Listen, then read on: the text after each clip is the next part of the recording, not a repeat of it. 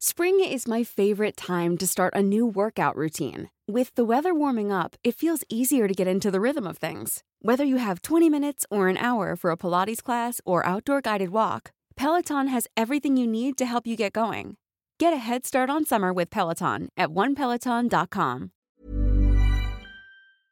Signs was another example. Why did they come try to colonize a world when they could get fucking taken out by water? It's mostly water. Why do you think that they're sitting around talking about, oh, well, they got a lot of H2O down there. We might want to, maybe they've never seen motherfucking H2O. Maybe where they're from, they don't have it. So when they're going to that planet, do your research, bitch.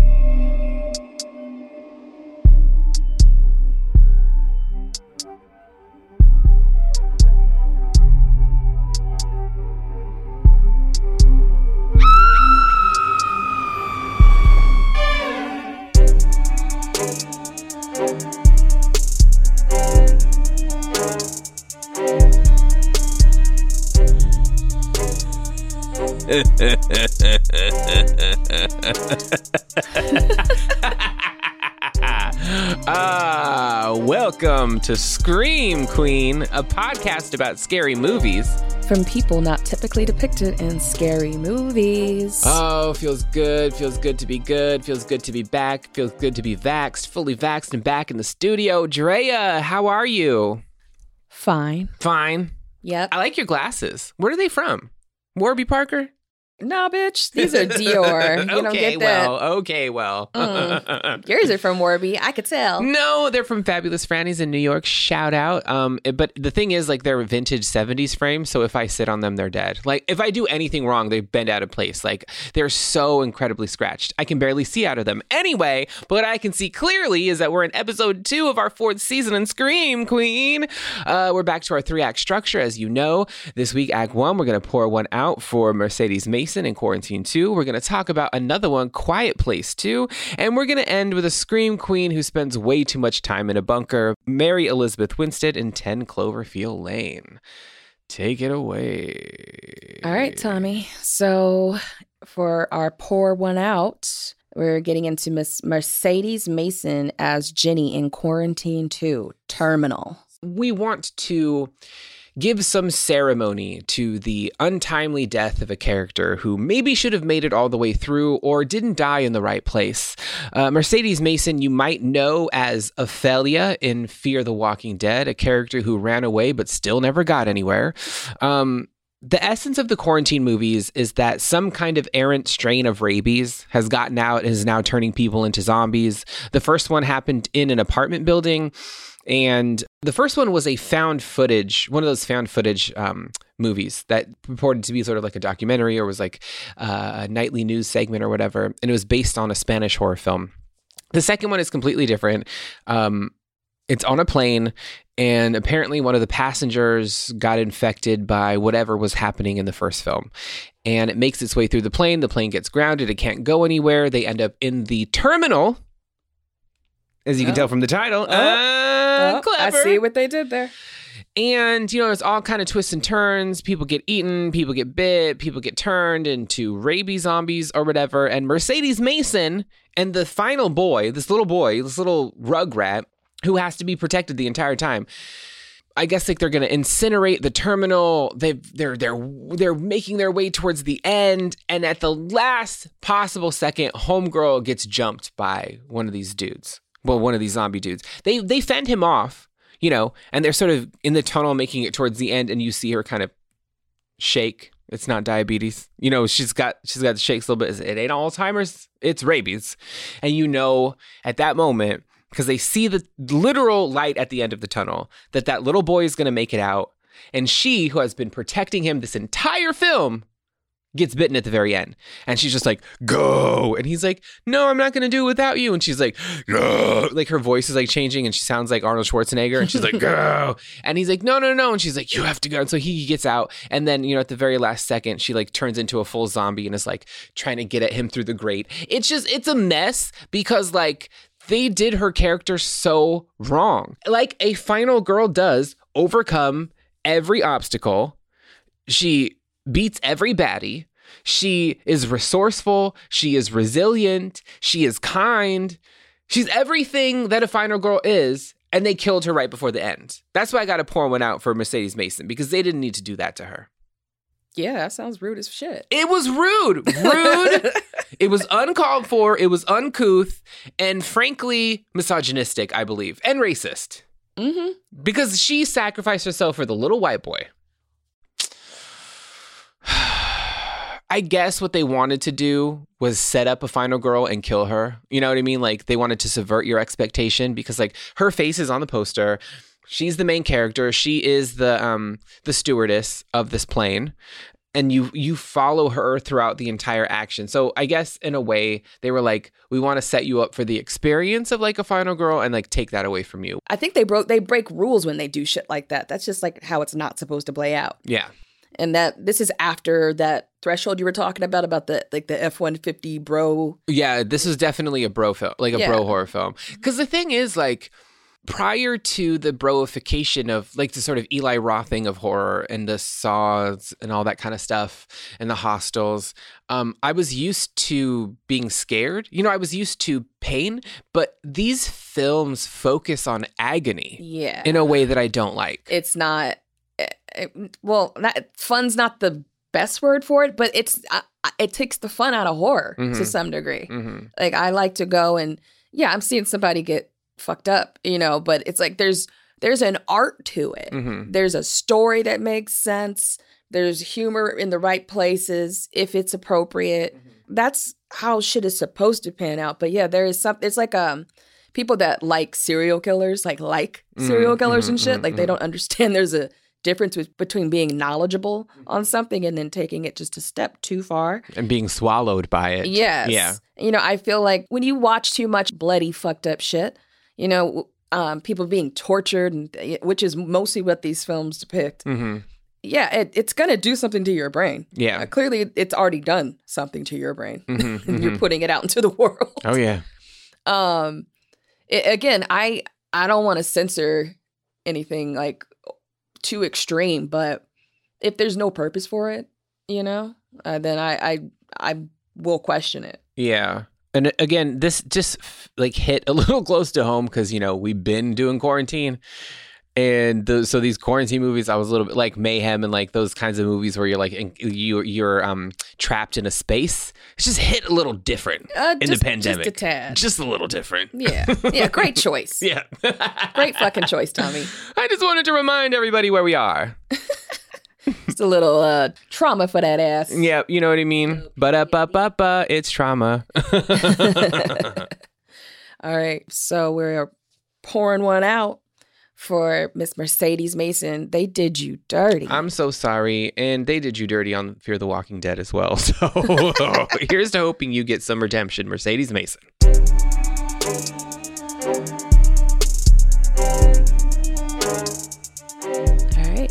We're getting into our main discussion, A Quiet Place Part 2. So let me tell you a little something about Quiet Place Part 2.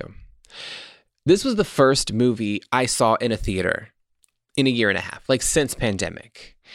This was not a quiet place, bitch. This place was very loud. To the point where I was like sitting there like, were movies always this loud? Like, was the theater always assaulting my ears like this? Or am I just like new? Oh, you that bitch that has to start bringing earplugs to the theater. I was literally like covering my ears. Honestly, you know I'm a jumpy bitch.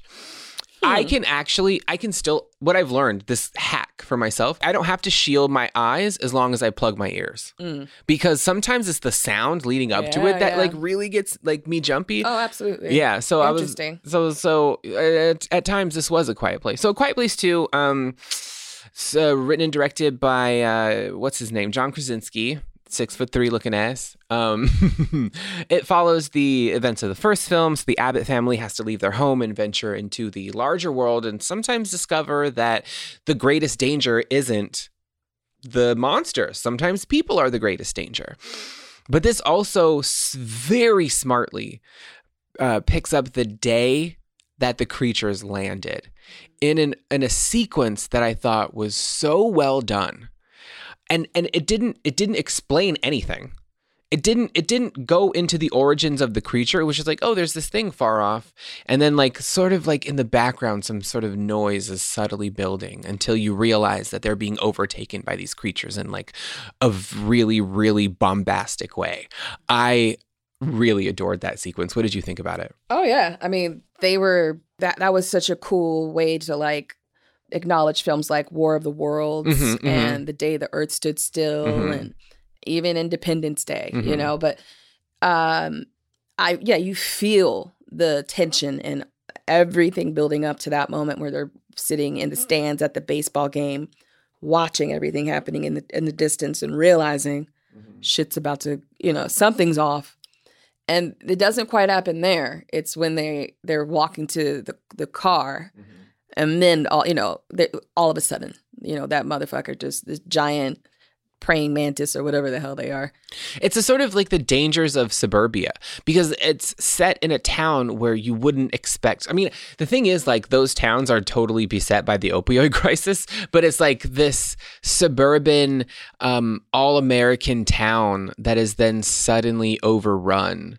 You know, and there's something about playing and fucking with people's idea of safety. Like, I'm here, I'm safe, I have my family. You know, they've bought into the trappings of heteronormativity. The husband, the wife, the two kids, and the baby on the way.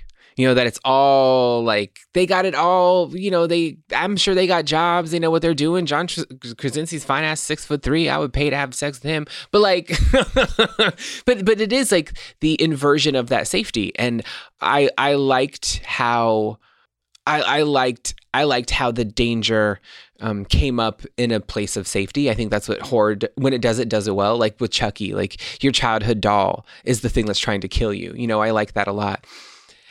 I had some reservations about this film, but I liked it a lot. So when the Abbott family kind of ventures out into the larger world, it's because of the events in the previous film. John Krasinski is dead. Spoiler alert. He died to save his family, but they have figured out that by hooking up their child's hearing aid to like a speaker or whatever, it can overpower these monsters that have supersonic hearing. And they kind of walk into the world that way, and they meet, what's his name from 28 Days Later? Cillian Murphy, whose dick you definitely did see in 28 Days Later. I remember that, although you fell asleep during that movie, but I was up the whole time, and I was waiting to see his swinging member. And he's gone kind of feral, and you realize that he's the version of that family, but he lost his kids. Like, because we see him with the kids in the very beginning of the film, we realize that like he has lost his children, and he is an example of what they could be. You know, like he's a grim, portent of the future. Like, this is what happens when you lose your kids. I mean, they already have, because they lost their baby in the opening of A Quiet Place Part 1. What did you think of him and his character and like because he was really, really, it turns out they were like friends back in the day, but he was like really reluctant to help this family. Yeah, I mean, that was understandable because, yeah, he just lost his, and life's different. And also you can't trust people during, you know, that's what typically happens, unfortunately, during dire times like that. It just reminded me of like early pandemic when people was like busting each other over toilet paper. And it's like, civilization is a very thin membrane. Oh, yeah. You know, you peel it back a little bit and people just get fucking vicious. Yeah. No, they're fucking stupid. But he's also an example because like our family, the Abbott family in Quiet Place Part 1, and as they go into, they've been largely self-sufficient. You know, they've lived in isolation. They haven't dealt with the outside world. And they just kind of like, you know, it's like the rich people in New York during pandemic who just like moved to their Vermont home, you know, to wait it out or whatever. Like, that's kind of what they did. They were even in this world, they were a little bit privileged, right? But Cillian Murphy's character is someone who had contact with other people, who knew how vicious other people were, who didn't walk into the world with trust, who walked into the world with reserve, but with strength, you know? And I could see how his character got that way. And it was interesting to see him work his way out of it.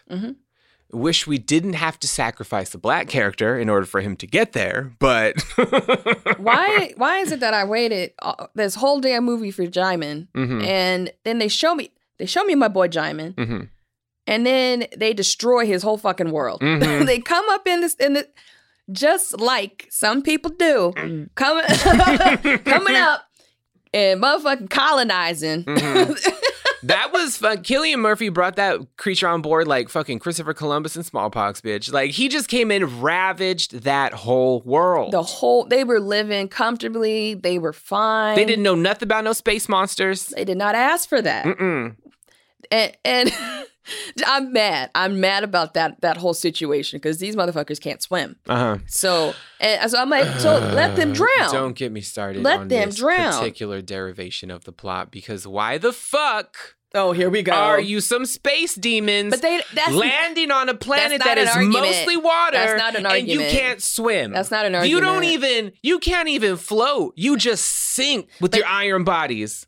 That's not an argument. That is an argument, as I say it's an argument. I just did not understand why some space demons land on a planet that is mostly water and they can't swim. And you said the same shit about Signs. Signs was another example. Why did they come, try to colonize a world when they could get fucking taken out by water? It's mostly water. Why do you think that they're sitting around talking about, oh, well, they got a lot of H2O down there. We might want to, maybe they've never seen motherfucking H2O.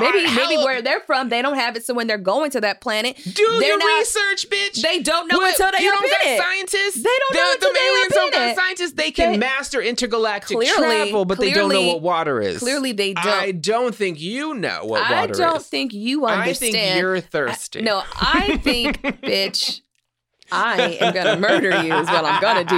You ain't going to make it to see the premiere of your show. So these scientists these aliens don't have scientists to let them know what water is. They've never been in contact with water before, and they come to the Earth with covered water and they can't swim. All I'm saying is when I figured that part out, I was like, I'm a little bit checked out of this movie now.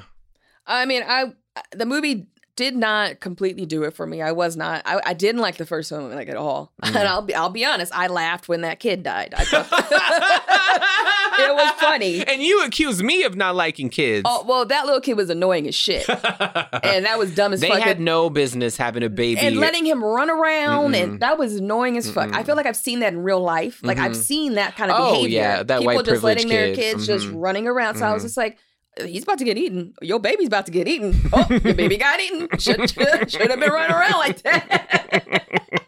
I was just like, that I laughed and people looked at me like, what the fuck is wrong with you? Mostly me. Because I don't like kids that I want them to die. Just because I don't want them to live doesn't mean I want them to die. Lies. He's just saying that for the mic people. I liked the ambition of this movie. I think it was, as a sequel, one of the more successful sequels. It was. I really liked Millicent, the deaf girl. Yeah. I really liked her character a lot. She came through in like a big way. Because her brother, he was not. He was a little bitch. Oh my God. He's so fucking go annoying. Suffocate in a vault somewhere. So fucking annoying. He's trying to split his oxygen between him and the baby. The baby has no business being in this world. In a world where there's creatures who attack you. I know I wouldn't live in this world because a bitch snores. They would come take me out of my sleep like that. I have borderline sleep apnea, bitch. Like, I would not live in this world. Yeah, I was digging the Reagan Abbott, played by Millicent Simmons. I thought she did a really great job, and whatever happens in part 3, I'm like really excited to see what. Are they doing a part 3? They could. I mean, I think they should. I mean, the thing is, like, it ended like they could. We talked about this with Fear Street, but it was like a new idea. It's not a remake. It's not a reboot. It's an original idea. And I think, like, I mean, if the box office did well enough, they're going to give us a part 3, right? Yeah.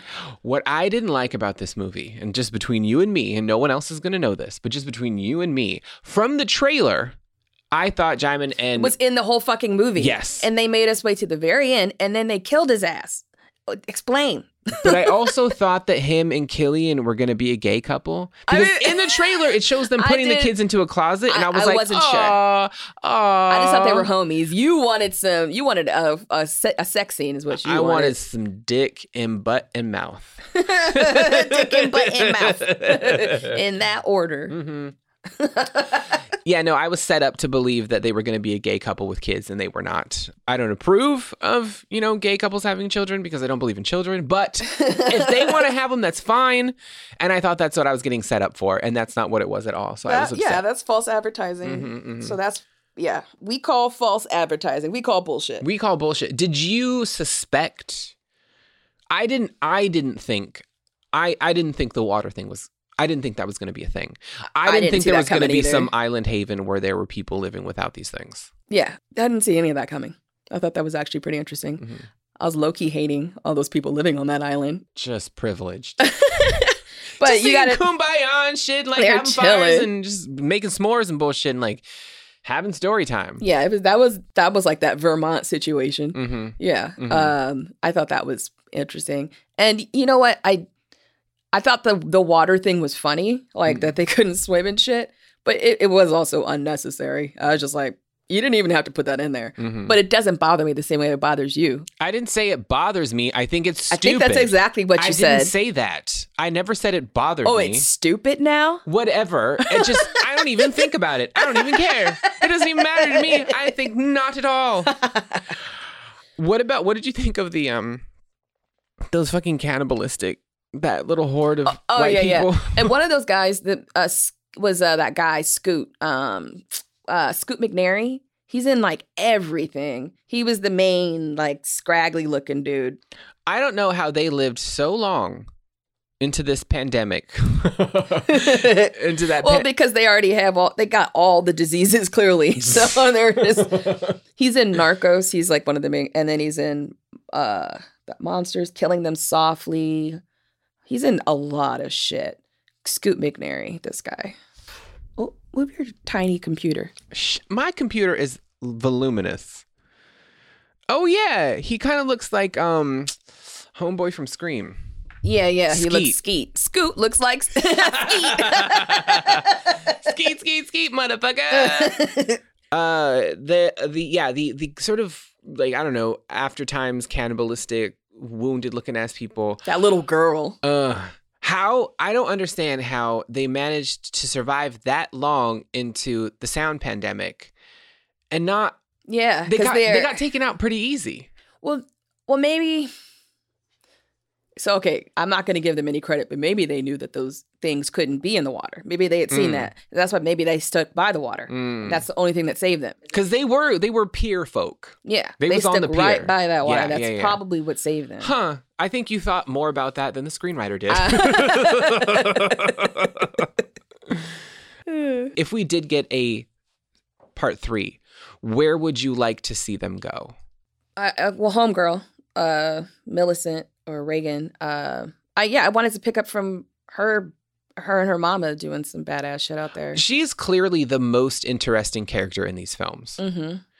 And do you know if she's played by somebody who's deaf or hearing impaired? I'm pretty sure she must be, because I mean, these times, I'm pretty sure like people are pretty sensitive to that. But let me be certain before I say yes. I liked her character because, what she gives us in the sort of final girl trope is the kind of vigilance to want her family to be safe.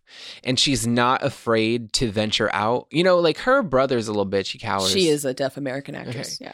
Yeah. So her brother's like a little cowery. You know what I mean? Like he plays it close. He's kind of mama's boy or whatever. But like she's like, I'll go out there. Like, there's something about her bravery that might be like tied into some sort of childhood ignorance. But at the same time, you recognize that as like a character trait that will lead her into another film. You know what I mean? Like she's fearless. Yeah. And yeah, she's a survivor. She's a final girl. Mm-hmm. Yeah. I really liked that storyline. I really enjoyed Killian coming to her rescue and trying to be a better person. And right. And he gets changed because of her bravery.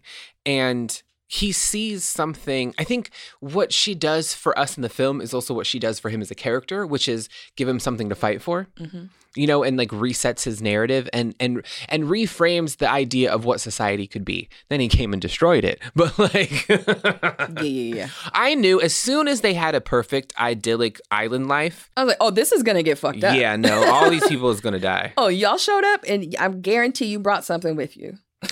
What I didn't get about Jaimin is he gives him a ride to this radio station, this garage, and then at the last moment, it's like, my family. No, it didn't make any sense. It didn't. He hid you. Okay, so you put your son in this closet or whatever, and his friend, and he seemed like he knew what he was doing. Mm-hmm.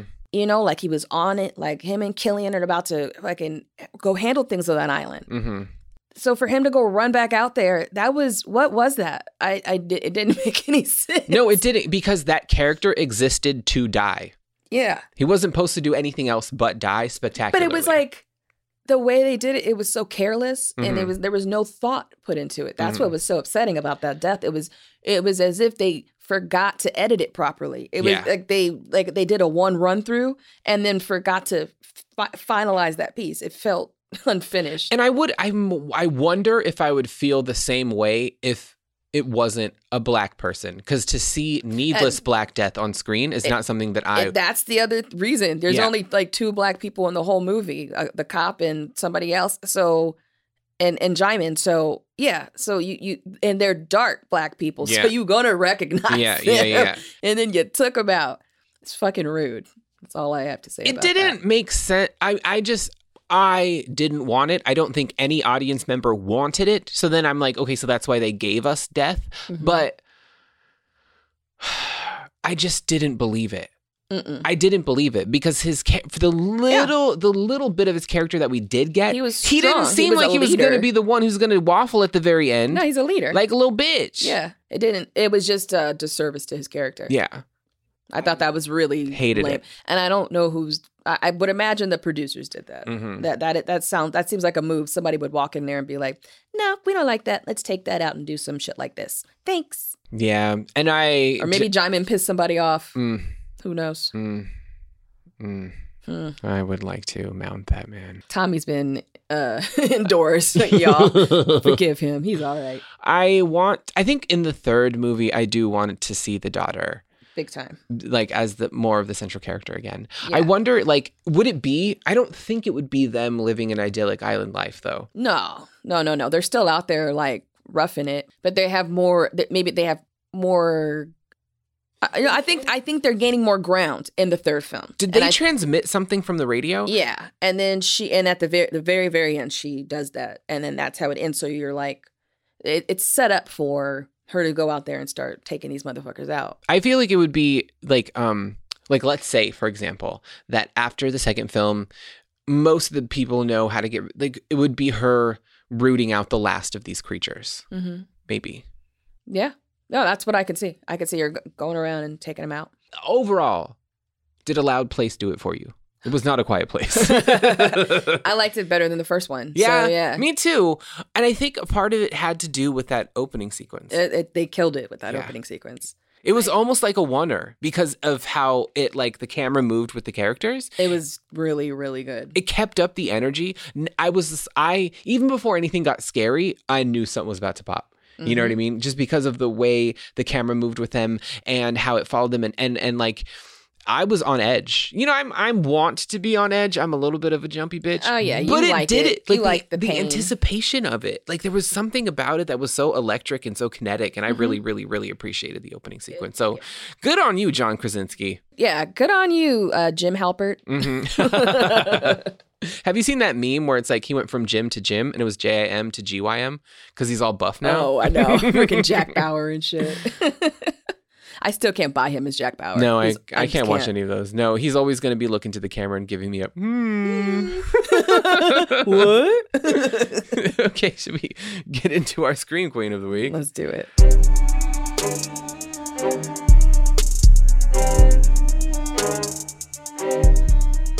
So this week, Act 3, the way we always end every show, we've got a Scream Queen for you. And, you know, we don't always like to big up white women on this show, but sometimes there's one that just does the shit in a way where you're like, okay, bitch. Okay, I see what you did there. And this week, it's Mary Elizabeth Winstead in 10 Cloverfield Lane, another quarantine classic. Claustrophobic. Bottle in a bottle, you know what I mean, underneath in a bunker somewhere. I'm curious, Drea, have movies like these changed for you since the pandemic? Like, Like those claustrophobic, Nah, existing in a couple of rooms. I think that I normally haven't liked that sort of film. I don't, the idea of claustrophobia like that very much does scare me, terrifies me. Like with films like, was it called Host? Yeah. That from there to current quarantine films, I think they're improving. I feel like because I already like to be inside, I'm already very much an introvert in so many ways. I'm just watching a film like, it's kind of like watching my life already. I was like, I'm low-key been ready for a pandemic. I know a lot of people say that shit, and I really feel that way. Yeah. But the thing about 10 Cloverfield Lane, and even something like Rope, that exists in one place, it very much feels like a play to me rather than a film. I mean, obviously, 10 Cloverfield Lane gets bigger and starts bigger and ends bigger than just like the one room that it's enclosed in for most of the film. But it mainly takes place, yeah. Yeah. And in that way, I notice like the blocking a little bit more, like the choreographing of the bodies and the space. And there was a particular anxiety. I mean, shout out to John Goodman because everybody knows him as Dan. Everybody knows him as Dad. Like he's such a father figure in television that for him to play menacing, and he did menacing very, very well, I thought. Well, I mean, I guess if you know Coen Brothers films, he can do menacing he's pretty good. And so if you go with like Raising Arizona, he's a nut in that, and there's a few other Coen Brothers films where he's a motherfucker. So, but he did it in like the indie route. So he didn't really take the mainstream route with those kind of characters. Right. Yeah, even in The Big Lebowski, he's a weird army vet. You remember him in that? And he's like a total dick to Steve Buscemi the whole time. Such an asshole. But I still love him. He's always lovable Dan. It's weird. Weird. And I think that was a brilliant piece of casting on their part because I did believe him when he got a little bit softer in this movie. Because at first he starts out very menacing and you're just like, this thick dude gonna kill me. You gonna eat me? Yeah. And then, as they get further into it and they're playing board games, like da-da-da-da, you're just like, okay, maybe this is fine. And then they play that, I think it was like charades or something like that. And he gets really scary and he's talking about Santa Claus or something. I can't remember exactly what it was, but he gets scary again. And you're like, this menace exists underneath the surface of this character at all times. You could always pick up that tension from him the whole time. And like, no matter how good things get, if you step on an eggshell the wrong way, he's going to get violent. And that just reminded me about being a child and being around meth heads. Because meth was a big problem on the res when I was a kid. I know, yeah. And like, they could be really fine jumpy. And they could be excited, and then in the next second attack you. And I was like, oof. Oh, that's a funny parallel because in Imperial Beach, it was meth was just all over San Diego. Yeah. So yeah, it was a big problem down there. And you know who was on meth. It was all of the eyes. I remember one time, this is a weird connection. My friend came over because she did some and couldn't go home. I was like 14. She came over like middle of the night, knocking on my window. I'm like, what the fuck? And we stayed up all like until like 8, 9 in the morning watching Roseanne. She couldn't go to sleep. Oh God. So I'm just thinking about John Goodman and we were watching Roseanne. Damn. Yeah. Damn. Can't watch Roseanne no more. That's another scary movie. Man, Roseanne done fucked that whole shit up for everybody. They moved on. They call it The Conners now. The Conners now. So Mary Elizabeth Winstead, I thought, did a really good job because like super competent, right? Fashioned herself because in the beginning we don't know whether this is just like a crazy man with a bunker or whether aliens actually have landed. And it isn't until she makes a break for it, comes to the surface and sees like a woman trying to claw her way into the bunker and like dies of noxious fumes or whatever that we then realize the stakes of the film. It is aliens. Aliens are here. We have to be in this bunker for safety. And I think that's the point at which the sort of like trusting him starts to happen and he gets a little bit softer to her. But then immediately when he gets menacing again, she's like, I got to get a plan to get out of here. So she finds a pattern for a hazmat suit or something like that. And then just starts to like make that out of plastic and like a plastic bottle and all that kind of stuff. She like does it in her room in secret. And so I thought, like she has all of the ingredients of like a great final girl. She's resourceful. She is a quick thinker. She starts to realize I think she has to fix a vent. And she realizes that this daughter who John Goodman has been talking about was actually a child that he fucked. Oh, shit. And like died in the bunker in like the vent space and had tried to claw something into the wall. And like bits of her fingernails were like stuck up there. And like, yeah, it's... I was like, whoa, why'd you have to throw that shit in there? But I mean, I get why they did it. You never know who you're going to get trapped in with during a situation like that. And you don't know who you're with. You just never know what's going on in somebody's head. Yeah. And that shit is... Whew. But I believed, after that was established, I really believed in Mary Elizabeth Winstead's character and her desire to get out of there. Mm-hmm. And what did you think about the acid? The acid's really good. It's gnarly. It's really good. Yeah, I was watching it this morning and I was just like, oh yeah. It was like 7:30 in the morning. I'm like, it's kind of early for this.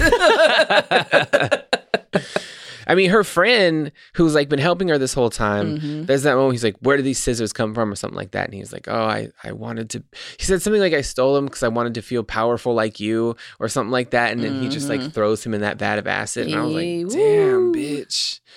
That was a little extra. Just a little John bit. Goodman. I knew he wasn't gonna make it though. Yeah. So then this film goes from being a bottle episode. It goes from being confined to this one world to she finally gets out and John Goodman is no longer the threat, right? She neutralizes him. He gets incinerated or whatever, and a little bit of acid gets into him or whatever. Then she gets out and then it is actual literal aliens. And then the film shifts from being an intimate drama to sci-fi. How do you think, do you think it pivoted well? Completely. I mean, it was, you were in that world. I believed all of that shit was going down. Like I was able to take that journey and yeah, I stayed on board with it the whole time. You know what I kind of thought was, you know, when she leaves the bunker and she's in her hazmat suit and there's like a tear in it and she has to like duct tape it really quickly or whatever. And like is like sitting there and like breathing heavily and then realizes that she can take her suit off. I feel like that was the first time I took a mask off outside. You know, because I was like, I would always go outside with a mask on. And then I was like, is it okay to like breathe fresh air? Can I like take my mask off outside? No, really. I'm still in that dilemma in some ways. Here in Los Angeles, like just because, you know, as soon as they took down that mask mandate, I was like, not for me. Nope. Not for me. Not gonna be me. And it's weird because like I'm working in a television room right now. It's virtual, but like I was like, so are y'all taking your masks off? And like 3/4 of the room was like, no. And then 1/4 was like, I don't do it anymore. And it's like, I don't know. It's not even coronavirus. I haven't gotten sick with COVID, but I haven't gotten sick with anything. Like since I've been wearing a mask. Like I haven't gotten a cold or a flu or nothing. I'm like, I think I'm just going to keep doing this. Yeah. Why not? Why not stick with that thing that's just seems to be working? Do you think Cloverfield, because like Cloverfield Paradox came after this and that was kind of shitty, but like, do you think there's a future for Cloverfield films? I mean, I this was the only one of these type of films that I liked. All the other ones I couldn't give a shit about. So you didn't like the found footage Cloverfield first one? Nah, it gave me a headache. I didn't like it at all. Do you like found footage films at all? Some of them. Okay. Yeah, I like those. What are they called? Like Record or something like that. Like they're like a anthology series of like these found tapes. They're like snuff films or whatever. Those are kind of cool. So you're into snuff films, is what you're saying? Big time. Okay. You're going to be on my next one. No! I'm just asking because this film ends in a way where she's making the decision to confront. So she's survived her own intimate encounter with aliens outside of the bunker in the house, whatever. And she gets in the car and drives away. And then she hears a beacon or like she hears a radio signal that says, you know, we could really use anybody who's out there, any survivors, you know, we're beating them back, you know, come to Houston or wherever she was, like whatever city she was by. And she makes the decision to like turn around and like go towards the city and like fight these aliens. That's why I was like, there's going to be we're going to follow up with her, right? I mean, there's always the potential to do so. And yeah, you could with this film, but it's not impossible. We go back to franchises all the time, like years and years later, decades later. So it hasn't been that long since that film came out. I don't see why they couldn't. Well, I mean, John Goodman's not coming back, Yeah. but it's just. But they can bring back Homegirl, and she's. I like her. I liked her in Birds of Prey and all that shit. She's good. Oh right, she was in Birds of Prey. She does she's like a really good action star. Yeah. Yeah. Yep.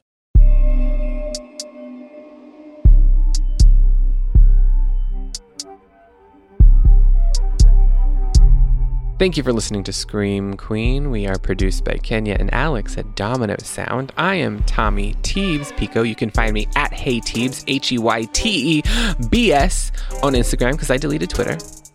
And this is Drea Washington. You can find me at Hey Girl Hey. That's HeyGrlHey on the gram. And in the scary movie of your life, you better Scream Queen.